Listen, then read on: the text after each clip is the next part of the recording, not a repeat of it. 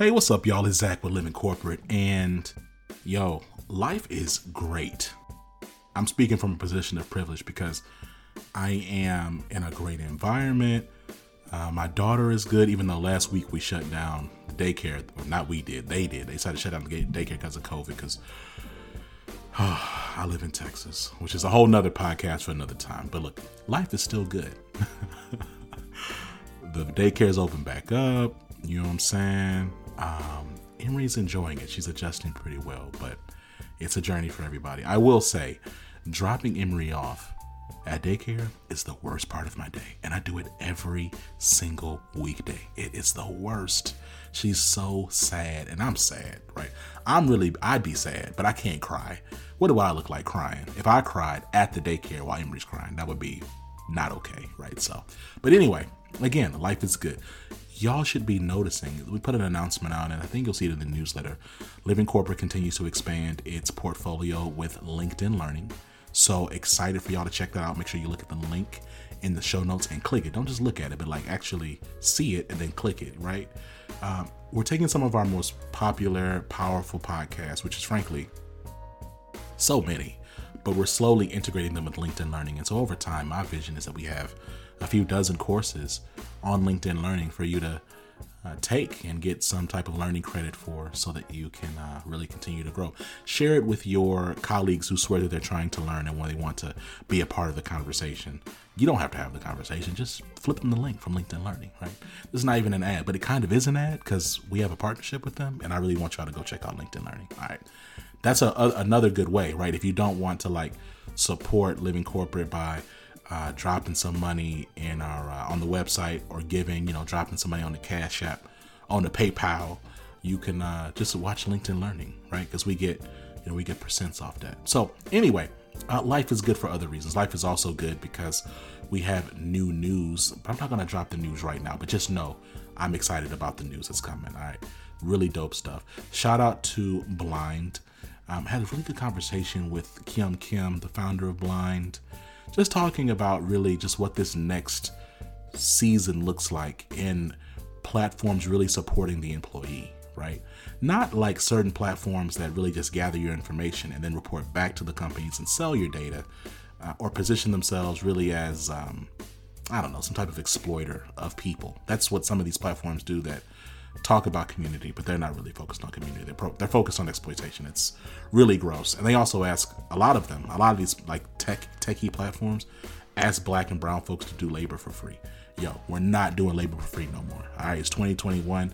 Slavery ended. Well, I know we have the prison industrial complex, but I'm saying chattel slavery ended several centuries ago. I think we can has it been several centuries? It was like a little over, was it 200 and something? No, 150 years? I don't know. Look, point is, we're not in chattel slavery no more, right? All of that being said, I'm really excited about today's podcast. We have a really dope guest, Omar Harris. Omar Harris is the author of Be a Jedi. Now, look, I'm not really going to get into the book right now because we talk all about it in our discussion. But I'm thankful for Omar. Omar has been a friend of the show for some years now.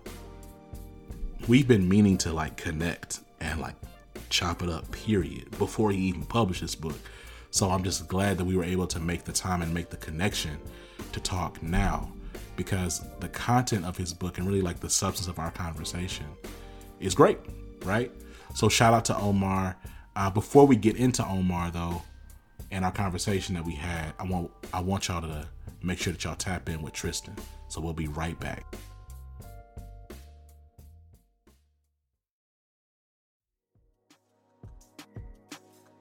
What's going on, Living Corporate? It's Tristan, and I want to thank you for tapping back in with me as I provide some tips and advice for professionals. Today, I want to discuss 3 ways you can hold yourself down for your job search. When we decide we are about to search for a new job, there are so many things we need to do to prepare and keep ourselves organized. You have to update your resume, cover letter, and LinkedIn. You have to keep track of the jobs you applied to. You have to warm up your network to try and land the referral. You have to prepare your answers to interview questions and so much more. So I wanted to provide a few tips that will help you hold yourself down throughout that process. Have you ever sat down to update your resume in LinkedIn, but it's hard for you to remember what you did? This is why preparation starts well before you're ready to get back into the market. I suggest you combat that issue by creating and consistently updating a career journal or brag book. There, you write down your involvement in any projects or initiatives, any results you've generated, awards you've received, or value you've created. Documenting this information makes updating resumes and LinkedIn's much easier. It can also help you develop responses to interview questions. One of the keys to any great job search is building and leveraging your network. We know that utilizing your network can make you 15 times more likely to land interviews, but it's important that you begin strategically networking before you need it. When you network simply looking for a job, there is an air of desperation and people are less likely to help. They may also feel like you're only interested in what you can get out of them, and no one likes to feel used. I suggest hosting some informational interviews to gain clarity on the type of positions and companies you want to work for. But remember, the benefits of networking happen in the follow-up. You should be checking in with your contacts regularly. That way, when the time comes to ask for a referral, it doesn't feel like it's coming out of the blue. Now, how many times have you gotten a call from a recruiter and you didn't fully remember applying to the job, let alone what skills or areas of expertise would be beneficial to highlight? That's why I suggest you organize your search with a spreadsheet. Have a column for the job title, company, date you applied, recruiter's name and contact info, hiring manager's name and contact info, interview dates and times, interview notes to remind yourself of what was discussed and what you need to reference in upcoming interviews, follow-up date, and the outcome, like were you hired or not hired. I even suggest you copy and paste the job description so you have something to refer to if the company takes down the job posting. If you network throughout the process, create another tab to track contact name, information, company, LinkedIn profile, relationship details, connection dates and notes, thank you sent, follow-up date, and the outcome, like did they help you get an interview? Hopefully these tips can help you hold yourself down and ensure you have an efficient and effective job search.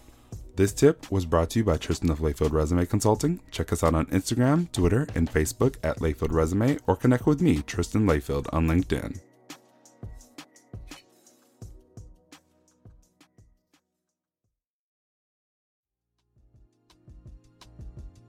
Omar, my goodness, man, we've been going around. Welcome to the show. Thank you very much, Zach. Pleasure to meet you in person. We got introduced by a mutual acquaintance last year, and I've been watching the work you're doing in the organization Living Corporate, and I'm just happy to be a part of the platform, brother. Man, well, look, it's an honor to have you here. Of course, like I see your name. I'm familiar. We follow each other on LinkedIn. LinkedIn has just become like, oh yeah, the space, man. Like it's a spot. It's a spot, man. Right, and it's not even an ad. It's just like it's like a real you know what I mean? Like if you're not really on there. So man, let's just get right into it, man. Like, let's talk about like what it is you do, and then why you do what you do. All right, so I do a bunch of stuff, as probably many people and many guests on your show would say to start off.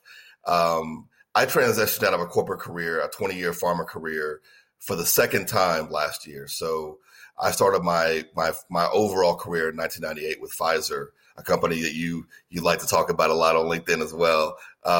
And so I started my corporate career in 98 as a sales rep with Pfizer, and I matriculated all the way to global general management in countries like Indonesia and Brazil.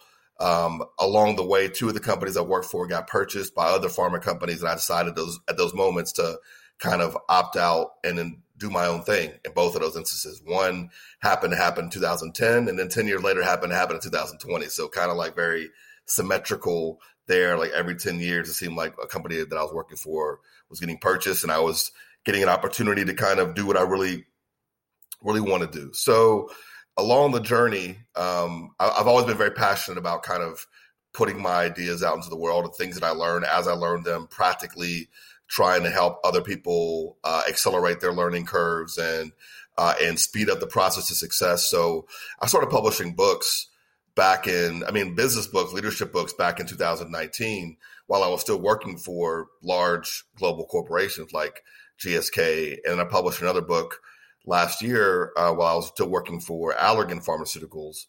And this is the first time I published a book really when I'm not working for a big corporation this past June 25th on my birthday when I launched my most recent book. So all that being said is really what I'm passionate about is high performance coaching, executive coaching, especially for minority and BIPOC and female leaders who are emerging into these kind of VP level positions in these large corporations, kind of helping show them helping them accelerate their learning curves as well.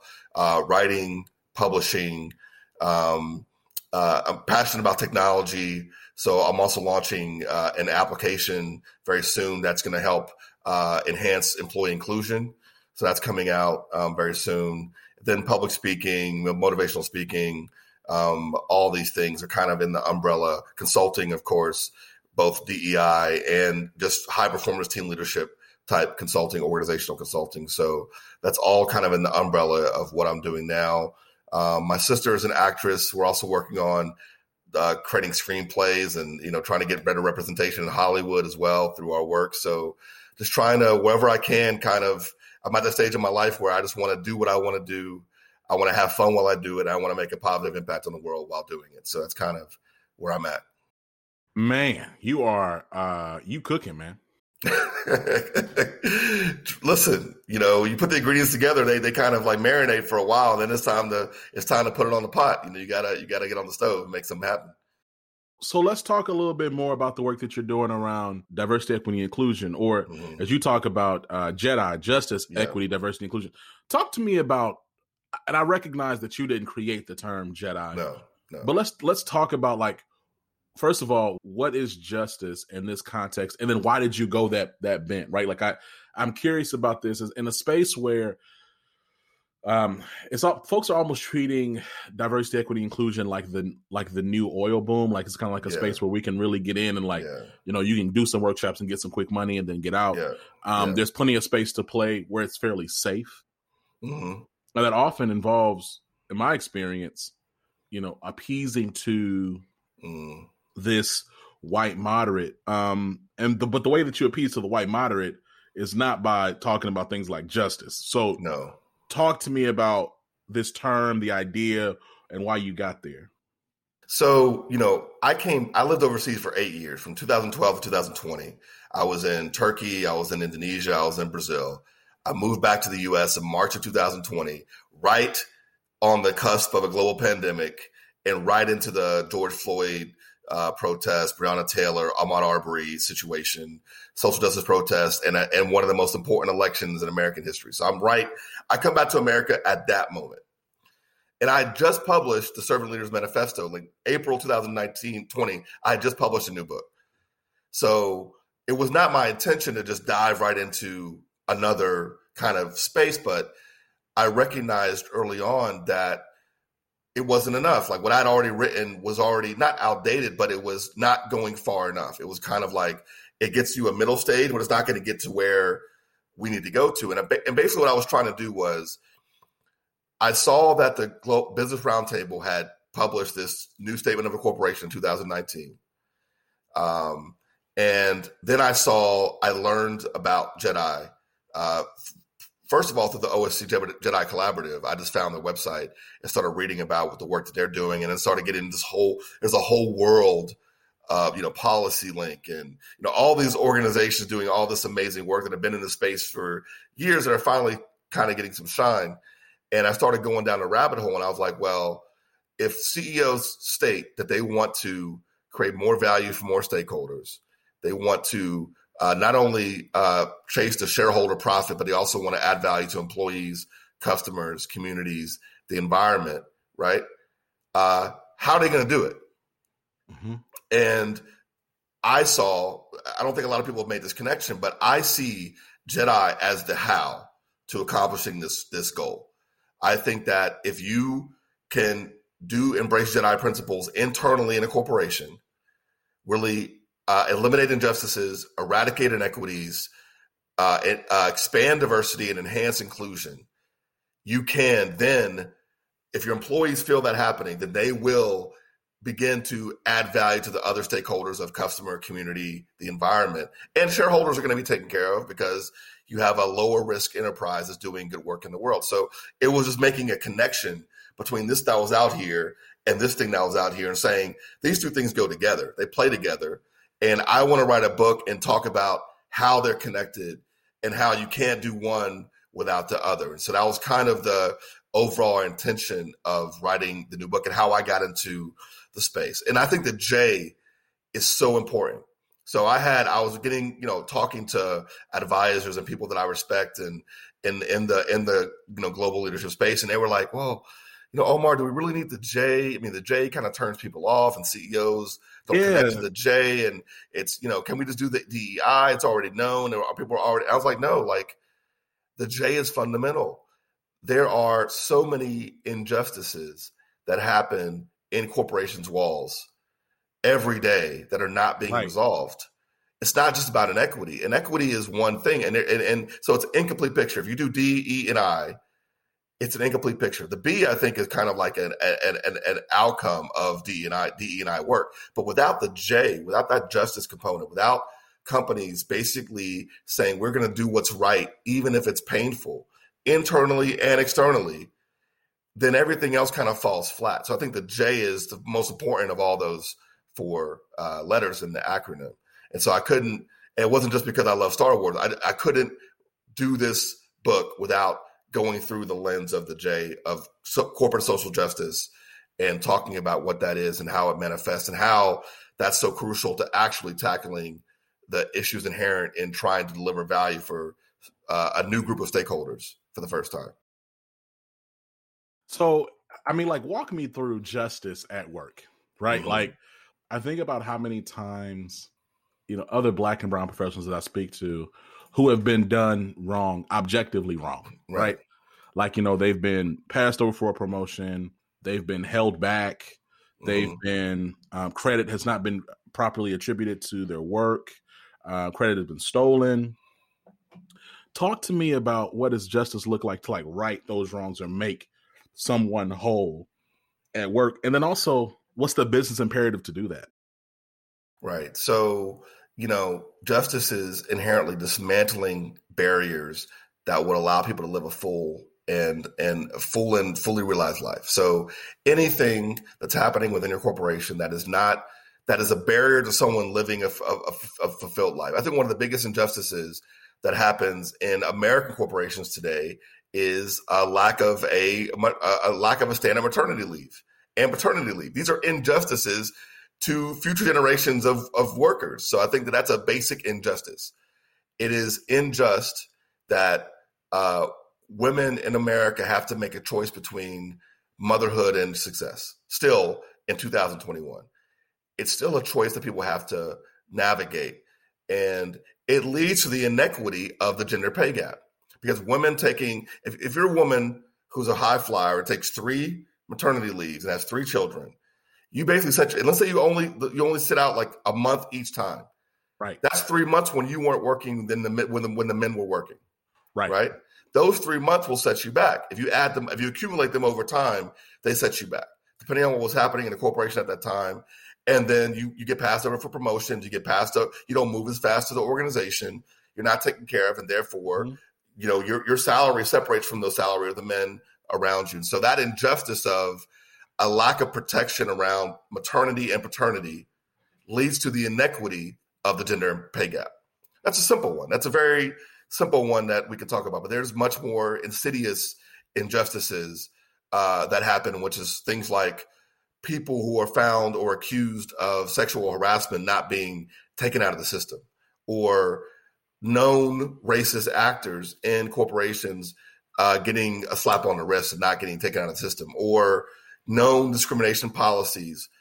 For example, corporate leaders purposefully creating discriminatory practices like lending at banks and things of that nature. They create these policies and then the making employees promote unjust practices to the community and to customers. That's an injustice. So we have so many injustices that have to be dealt with, and the barriers have to be brought down so that employees don't feel that they're put in these positions, these challenges and these challenging spaces where they are constantly trying to navigate their value system, their morality, and the goals of the company. Those three things should not be incongruent with each other inside of businesses. And I think what you're speaking to, though, like this constant navigation of morals, ethics, business imperatives, that really kind of describes our capitalistic culture to a T, right? Like, and playing the game, right? That's why you can't do it without the J. That's why the J is so important, because it's inherent inside of the system. It's embedded in the system of our corporations. So then let's talk about this then, right? Like, you shared earlier that, people were kind of on the J. Mm-hmm. Talk to me about the conversations you've had.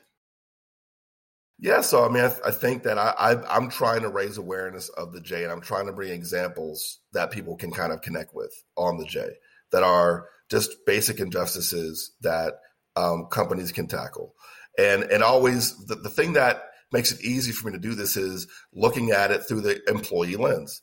So if you look at it from the point of view of the employees and what is right or wrong for them, then it becomes very easy to identify a bevy of injustices that need to be kind of eliminated in corporations. All the wrongs that have to be righted, that have not been righted historically over time. And so you begin breaking those injustices down for people, and they start saying, oh, okay, that's what you mean by, first of all, you have to have a shared language. What do you mean by injustice? Are you talking about, because people get confused. They're like, is this about corporate public statements? Is it about more than just putting the money in the right areas? Is it about and I said, listen, you're externalizing something you haven't fixed internally yet. I care far less about donations to the NAACP and HBCUs and all that stuff, which is great. These great public statements are amazing, but you're not going to do the internal work. You're not going to empower your DEI lead internally to actually clean stuff up. And they need to be empowered to clean stuff up. Your DEI lead is like your corporate compliance officer for the culture of your organization. So whereas compliance is about externalizing risks and things of that nature, I look at DEI as the internal culture risk assessor who comes in and says, listen, these are they should go to their CEO and say, this map of injustices and inequities are business risks. These are the risks we're facing, the likelihood of these risks, the impact of them happening. And if we don't address this right now, we are not going to be in business, 5-10 years from now, or our license to operate is going to be severely diminished. And when you start talking about the J through the lens of corporate business risk, people oh, okay, now I get what you're talking about. Now I understand why this is a priority. You're not talking about, socialism or, left wing, whatever. You're talking about business risk. And we have to manage business risk. That's what we get. We get paid the big bucks to manage business risk. And these are social business risks internally that we have to deal with. It's interesting. I do believe that, again, I'm really focused on this J word, right? Because and we've talked about it a few different times. We've had Brittany Janae Harris from the Winners Group, as well as Mary Frances Winters, who's the CEO and founder of the Winners Group, talk about this concept of justice, and we've had other folks talk about organizational justice. I think the reason why, in my experience, folks kind of balk at the concept of justice at work is like they associate it with someone getting fired, right? Like, talk to me about how you've had to address any of those insecurities. I address it head on. Yes, people have to get fired. Yes, you cannot. If someone was guilty of fraud in your organization, would you leave them on board, or would you fire them? You would fire them. Absolutely, they got to go. This is social fraud. This is social fraud. It's the same thing. It's not, we're overcomplicating something that's very, very easy.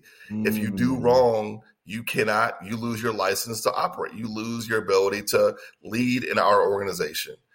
And the problem is the privilege that comes inherent with climbing the corporate ladder. So the higher up you go, the harder it is to get rid of you, right? It's sort of like you become more insidious to the organization. I've seen senior leaders with terrible track records on justice and equity basically get buried or basically get moved around once they're They can't hide their damage anymore, explain it away, but they don't get fired. They get shifted because they're too big to fail. I guess they're too important to the organization, or maybe they know where the bodies are buried. You can't get rid of them, and that is just when you look up and you see people who are known toxic players not getting dealt with. It does two things in a corporation. It gives me permission to do the same thing, and it disengages me because it says, okay, there is whatever the company says on the masthead or in the value statement. In practice, that's not real. And so if you're big, the millions of dollars you spent to build your corporate purpose statement, working with McKinsey or whoever it was, if you don't police that, then all of your employees are going to check out because they're going to be like, they see the disconnect. It's obvious. So why would I bring my whole self to work when you're most of your intention is trying to protect these 10 or 15 people at the top, because they know where the bodies are buried or whatever it is. It's just it leads to rampant disengagement, which is what we're seeing now. People are just checking out of work. They're like, listen, this is for the birds because we've heard the lip service for too long. We don't see congruency, and we're out.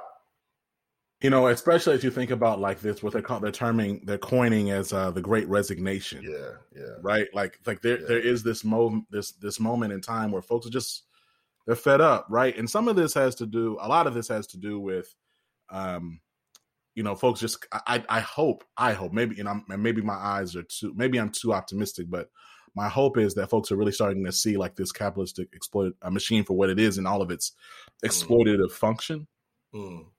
And that, they're realizing like life is short and we got to just be around. I'm curious, like, as you think about Jedi, you think about work and creating this space that is better overall for everybody, including those on the margins. Where does like Gen Z come into that? Like, how do you anticipate that they will impact, accelerate, or slow down this season or this idea around a just, equitable, diverse, and inclusive place to work? Well, I think they want it. I think they live in a world that is, in their world, they don't live in the world that, our parents grew up in, right? They live in a world where basically, you're connected with everyone else in the world. Like for the first time in history, when you get your first Facebook account at the age of 10 or whatever it is, like you're connected to the world. And this has never existed in the history of the world, having that level of access to all these different races, nationalities, issues, things that are happening, this global awareness. So the social media is leading to not just the hottest new TikTok dances, but global awareness. But I think if you look at a TikTok dance is very emblematic of what I think about Gen Z. You see a group of Korean teenagers doing a dance one day on TikTok, and you see a group of Brazilians doing it the next, Americans the next, Canadians the next, Europeans the next. The influence of people's perceptions around what is cool and what should be done is much faster now than ever before. And when people are done wrong, it also goes around much faster. I think the CEOs haven't woke up to the fact that the instantaneous news cycle about toxicity in businesses is moving at the speed of light right now. Mm-hmm. You think the game hasn't changed. You're in your shady, dark boardroom doing your whatever machinations and Machiavellian things. Everyone knows what's happening. They know. Right. These Gen Zs, they know what's happening. They talk to each other. They have a connecting point that's never existed before. So I think their tolerance for the nonsense is far lower than the rest of us. I also think that the information around how you can make an income without having to go work for a corporation or even go to college and get sat out with bank loans there's so much more information out there now, but people are making very different choices about their lives than we were making. Right now, if you're 17, you're like, I have a 14-year-old nephew, and he's like, he could basically, his big thing is Formula One racing, but like video game racing, right? Mm-hmm. He could become a professional digital Formula One racer, go pro at the age of 18 and be making $100,000 a year working for a virtual racing club without having to go to college, Zach. Right. No, and I think So that's for me, and that's for me. Like I don't know if legacy executives or folks at these big institutions really realize that the world is way flatter than it used to be. Like the gatekeepers are changing. The gatekeepers are no longer like people. They're really algorithms, right? They're making sure if you get seen or not. But I don't need this individual to get to my goal. Okay, they don't want to help me. Okay, I'll figure it out this way. You don't want to give me, I can go do this. I can go do that. Right. And so, and then on top of that, I also think I agree with you that the tolerance for the nonsense is just way lower. Like I know for me, right? So I'm a millennial.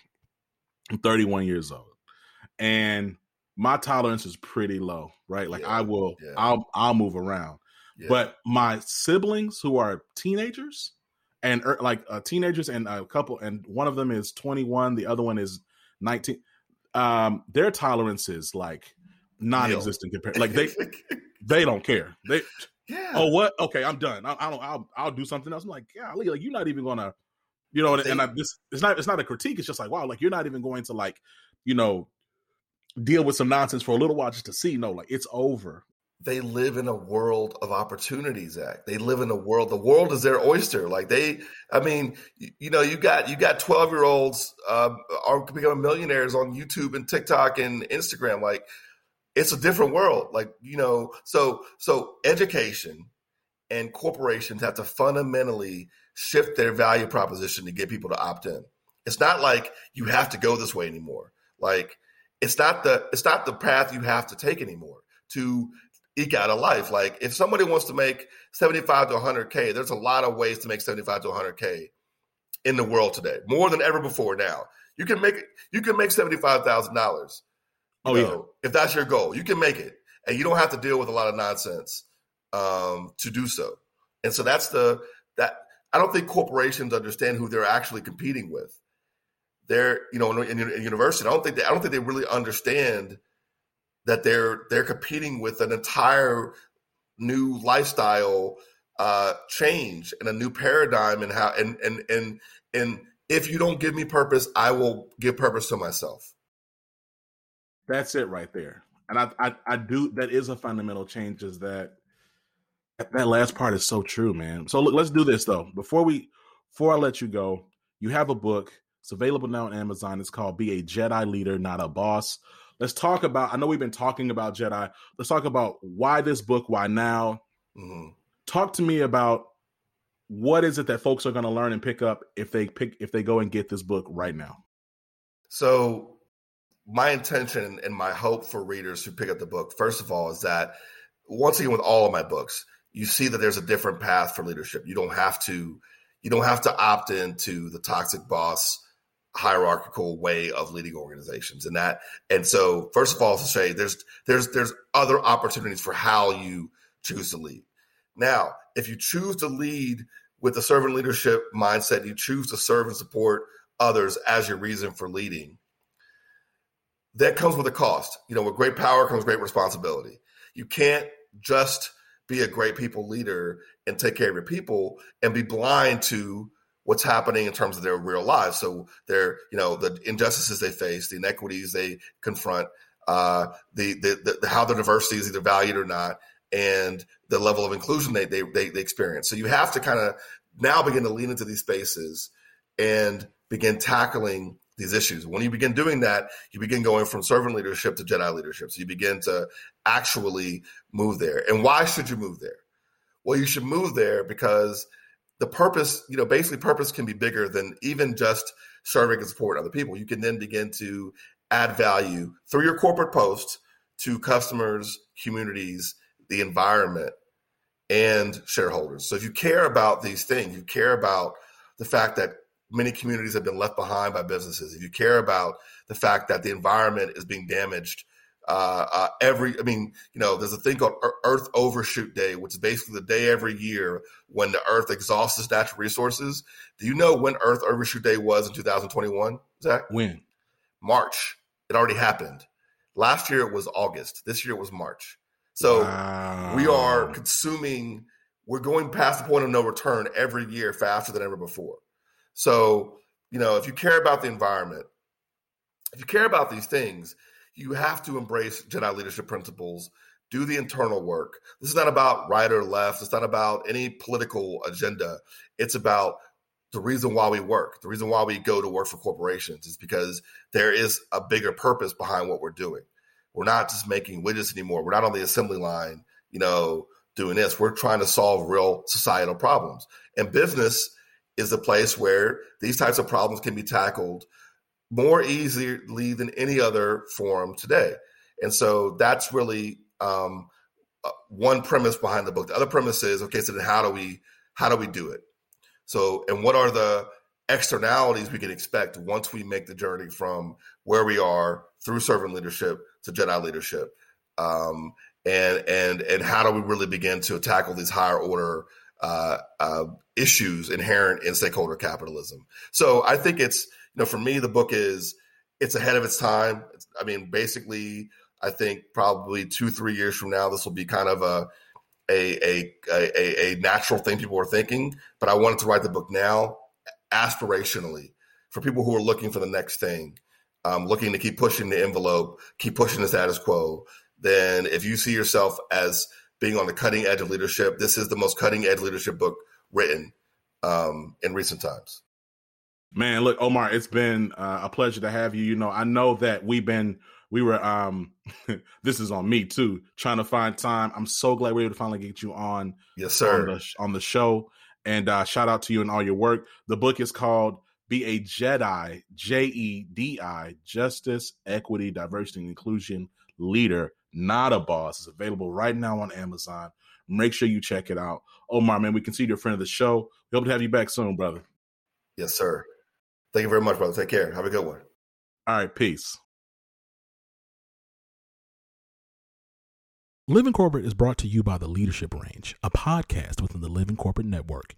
Hosted by globally certified and Fortune 500 executive coach and leadership development expert Neil Edwards, The Leadership Range is focused on having real, raw, soulful, and accountable conversations about inclusive leadership, allyship, professional development.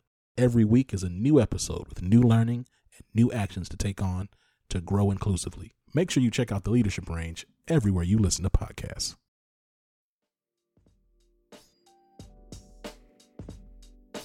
Y'all want to thank Omar again. Shout out to Omar Harris. Shout out to the book. Make sure y'all click the link in the show notes. And listen, make sure that you're observing your surroundings, right? Look around. If the space that you inhabit right now isn't really welcoming or celebrating all of who you are, seek another space. I promise you there's a better space out there for you.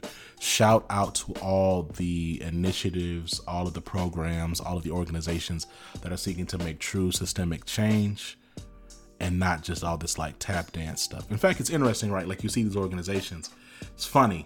It's really, really, and when I say funny, I'm not funny, haha, more funny, I see the game y'all playing. It's interesting, right? There are groups out there that were really loud about diversity, equity, inclusion right when George Floyd died. And now they're pivoting. You see a certain rebrand happening around some of these organizations, right? So they took the bag for what it was, right? I tweeted a couple weeks ago that this season of exploiting DEI for the bag is going to come to an end. And I didn't mean that in some way that we're going to come to some big retribution or there's going to be some great reckoning. That's not what I meant. I'm just saying you can peep the tea leaves, you can look at the scenery and see that the folks who saw this for the little run that it was, they've pumped it and now they've dumped it, right? So what I'm saying is what's going to be left over the rest of this decade, my hope is that it's going to be about the authentic work and frankly calling out the fugaziness of those organizations and institutions. I'm excited about where we're at. I'm excited about this space. I'm excited about this work. Shout out to everyone doing that work. I would get a bunch of shout outs off, but just at this point, we've interviewed hundreds of people. I feel like I'm going to miss somebody, but y'all know who y'all are. Much love to y'all. And listen, if you haven't already, make sure you give Living Corporate 5 stars on Apple Podcasts. Now look, I can look at the download data and then look at our podcast ratings, and I can tell everybody ain't giving us 5 stars on Apple Podcasts, right? We got several thousand. We have a lot of folks who listen to Living Corporate, I need y'all to give us 5 stars on Apple Podcasts. And you might be like, Zach, why are you always asking to give you 5 stars on Apple Podcasts? The reason why is because the more stars we get, the better placement we get on these like little charts and stuff. You know what I mean? The more people learn about living corporate, you know, and the more that we can grow, right? The better for us, right? That's the best way, right? Like, if you don't want to even like drop some money in the Stripe or the PayPal or the Cash App, you know what I mean? Give us 5 stars. Like, that literally would make my day. All right. Until next time, y'all, it's been Zach. You've been listening to Living Corporate. Peace.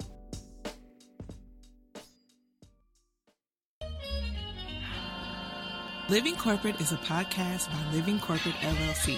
Our logo was designed by David Dawkins. Our theme music was produced by Ken Brown. Additional music production by Antoine Franklin for Musical Elevation. Post-production is handled by Jeremy Jackson. Got a topic suggestion? Email us at livingcorporatepodcast@gmail.com. You can find us online on Twitter, Facebook, Instagram, and living-corporate.com. Thanks for listening. Stay tuned.